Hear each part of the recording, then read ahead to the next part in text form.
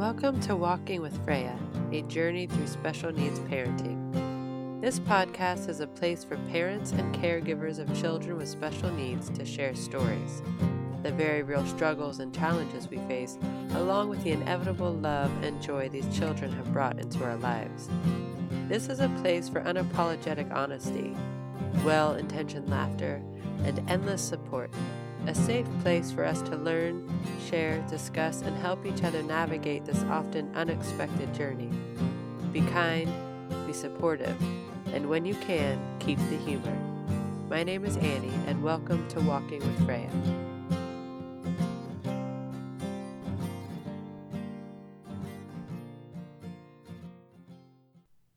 Okay, so sometimes I fail. And probably a little more than sometimes.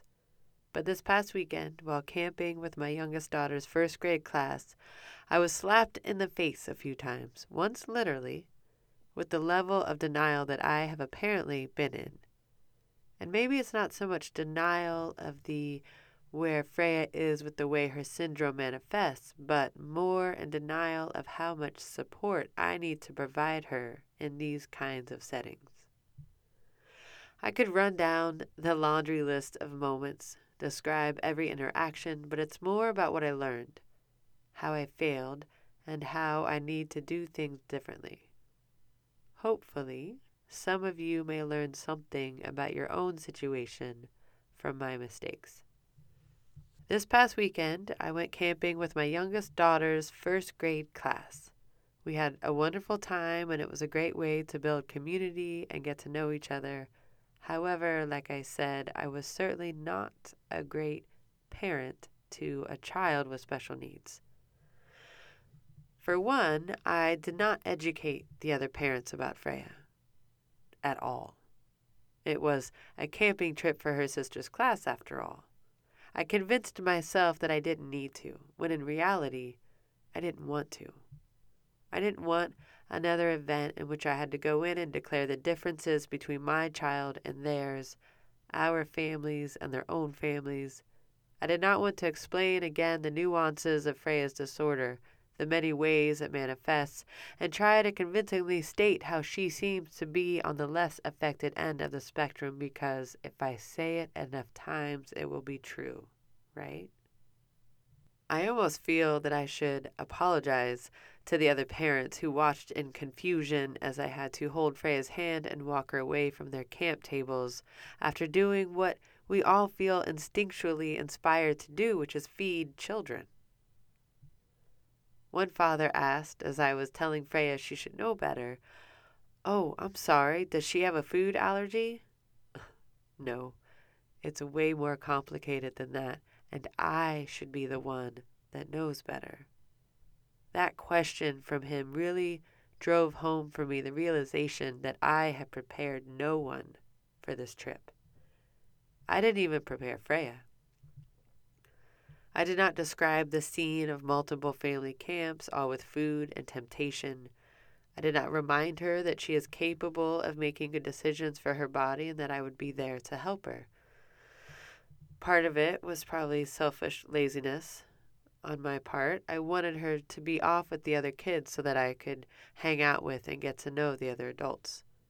The other part was me wanting her to be in with the pack with the rest of the kids, to belong on their level and to participate on their level and to be with them.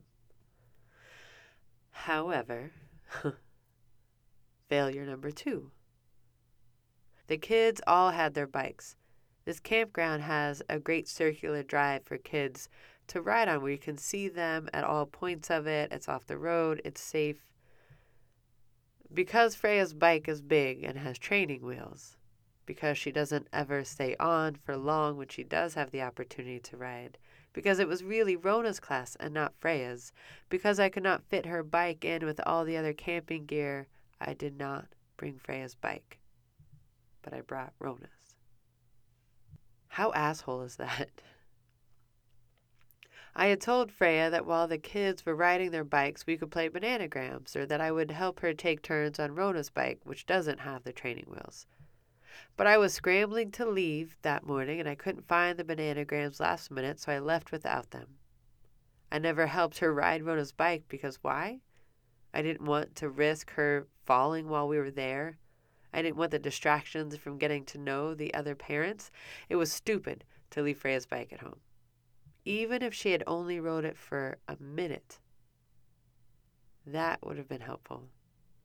That would have helped her feel included. I should have strapped that bike to the top of my van or something. I should have figured it out. I realize that now. And at the river, the kids were swimming and they were floating down the current on these inner tubes. And I should have gotten in the water with Freya despite how cold it was. I should have helped her adjust and feel safe so that she could also be in the water and swimming because she didn't want to do it on her own.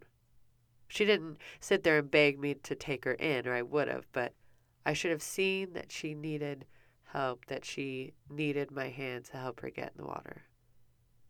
And no, she wouldn't have been able to float away with the other kids because she's not that strong of a swimmer. I should have remembered to bring her mask, which is the one thing that helps her feel safe while she is trying to swim. This is yet another thing that I forgot in my mad rush out the door.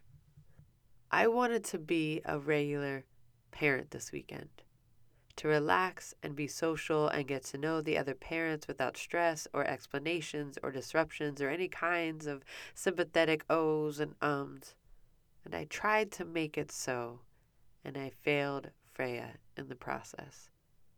And I feel like a real a-hole about it. And Rona was affected as well. At one point, the group of girls, they were getting in the back of one of the family's Suburbans. There were party lights and they were telling stories, and I noticed the closed bags of snacks and chips. But Freya wanted to be a part of the storytelling and the girl group, and I wanted her to be included. So I glanced at the bags. I thought they were closed, and I gave Freya a reminder that she was not allowed to eat any of the food if those bags got opened. And then I walked away. It's like I don't know this disorder at all. Like I've never read a pamphlet or an article or researched or read countless stories from other families. It was full on denial. And a little while later, honestly not that long, but obviously long enough, I went back to check and I noticed that the girls were running around outside. I opened the door and there to the Suburban, and there was Rona and Freya. Rona frantically explaining to me that she had kept telling Freya not to get any more snacks, not to stick her hand back in the bag, but Freya wouldn't stop, and she had even gotten milk. And I kind of wanted to cry for Rona right then. The responsibility that she took on, that I let her have, was way too much for a 6-year-old. I apologized to Rona. I got Freya out of the car. I pried the food from her hand, and I believe that is when she smacked me in the face. She has never done that before, and I take it as a testament to just how much I failed her. And I sure as hell did not know how to handle it. There are more moments that I won't go into. You get the idea. I had a harsh lesson in what my denial and my selfishness looks like and how unhealthy that is for Freya and for the rest of my family. So why am I sharing this with you? Is it because I hope to gain atonement in the telling? Because I'd like to think that I'm not alone? Because if you can relate to this experience, I want you to know that you are not alone. We are not the typical family. I am not the parent that can attend parties and campouts and anything with food without some kind of preparation or education of the other adults and other children who will be there. I was lamenting about this situation to a dear friend of mine. She has been to gatherings at our house, and she pointed out that when we are with people who know us and Freya and who understand, they look out for her. They have eyes on her at the food table, and they question her if she's standing there trying to reach for things. They make her check with me, or they check with me themselves. They get the food out of reach. They put the food away when we are done, and they ask before pulling out sweets for any of the other kids. They are fantastic. My community of friends and family, they understand and they help keep Freya safe. And they are willing to do that because they love her. And what's not to love? And because they love us. And what I need to realize and to remember is that people are genuinely kind and helpful and willing, but they can't help if they don't have the information. So my job is to remember that I must educate all of the adults in Freya's life, and the children too, when appropriate, whether I want to or not. Whether it feels comfortable or awkward to do so, that is my job. And to use a phrase that an old friend of mine uses for a variety of things, she is not a set it and forget it kind of kid. He doesn't usually use that in reference to children, but for some reason when I was writing that, that's the phrase that came up. So I hope that doesn't sound callous. But Rona is, in a way. A lot of kids are, especially in that situation. They were all safe, and Rona was off and running and biking and swimming, and she could have her freedom, and she could eat whatever snacks the parents were handing out. You know, it's kind of a hippie school. I wasn't too worried about the quality of the food. But Freya is not that kid, and she never will be. So it's time to break through the denial and accept that, as painful and exhausting and as overwhelming as that can be, she needs supervision. She always will. I found a great quote about denial that I thought I would share with you. I do have to clarify, it's one that apparently has been on social media and attributed to C.S. Lewis. However, it turns out that it's not his quote, but most likely a quote from Melody Beattie and her book Codependent No More. I did not dive too much deeper to determine for sure where the quote comes from. I hope that's okay, but it's more about the words and the sentiment. And the quote is, "Denial is the shock absorber for the soul. It is an instinctive and natural reaction to pain, loss, and change. It protects us. It wards off the blows of life until we can gather our other coping resources." Other coping resources. What are those? Hanging out with friends, meeting other parents, writing and sharing stories, drinking a glass of wine or more at dinner, staring absently at a screen while scrolling through Instagram, educating myself about new therapies or treatments, sitting around a campfire, dancing with my kids or my husband. These are all ways that I have learned to cope with or to deny for a moment the struggles in my life. Ways to bring joy in the moment, sometimes for longer. So what are the ways that you cope? How do you help yourself get through the day-to-day struggle? Do you have healthy coping mechanisms? I personally think it's fine to have a drink or two when the stress is overwhelming and feels too much, and sometimes we need to just let go for the moment. Anything, and I would definitely say that screen time is not a healthy coping mechanism when overused, because we don't solve our problems by denying them, and we don't learn to handle our situations by muting our minds. It's okay to take a break every now and then, but we still have to stand up and be present and be here with our families and with our kids. We have to accept that we don't get to be the typical family at the campout just because we want it to be so. So I'll leave this here, and hopefully you all get something out of it, whether it's getting some lessons from the mistakes that I made or an opportunity to reflect on your own coping mechanisms.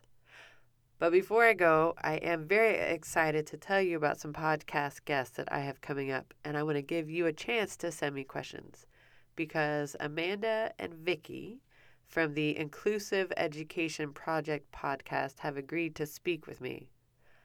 I want to give a shout out to Caitlin for introducing me to their podcast, and I am so excited to talk with them. If you haven't heard of them, I strongly recommend checking out their podcast.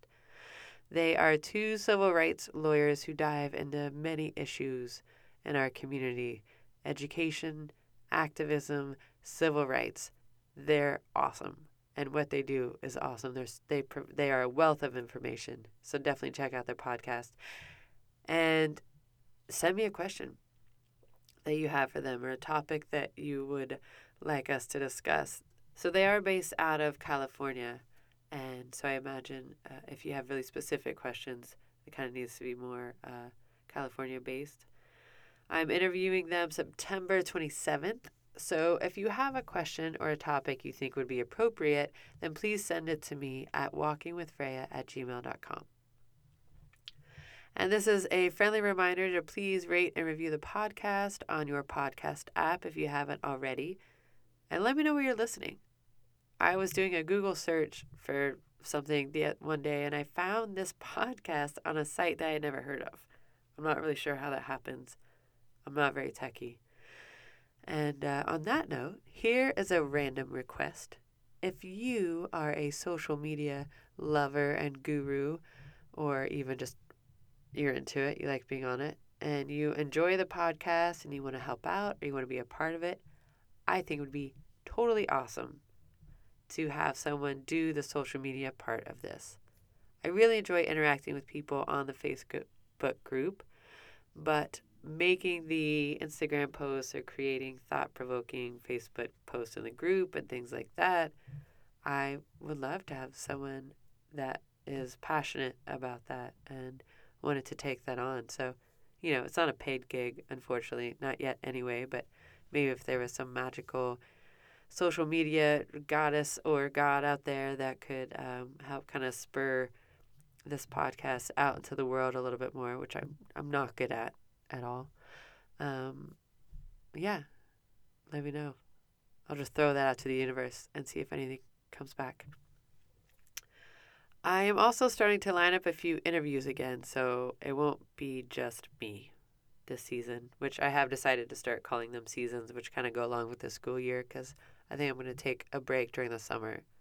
So if you would like to tell your story, I would absolutely love to hear it. And I would love to share it with our community. So again, email walkingwithfreya@gmail.com. So that's it for now. I'm sorry for the congestion. I just had another allergy attack. I'm trying to figure all that crap out. I also realized that I didn't eat breakfast yet, so I apologize for any belly rumblings. All very professional, I tell you. But yes, please review the podcast, tell a friend, check out the Inclusive Education Project podcast, email me with a question, join the Facebook group, and introduce yourself. And I hope that you all are getting along well these days as we begin this transition into fall. So take care, everyone, and thanks for being here.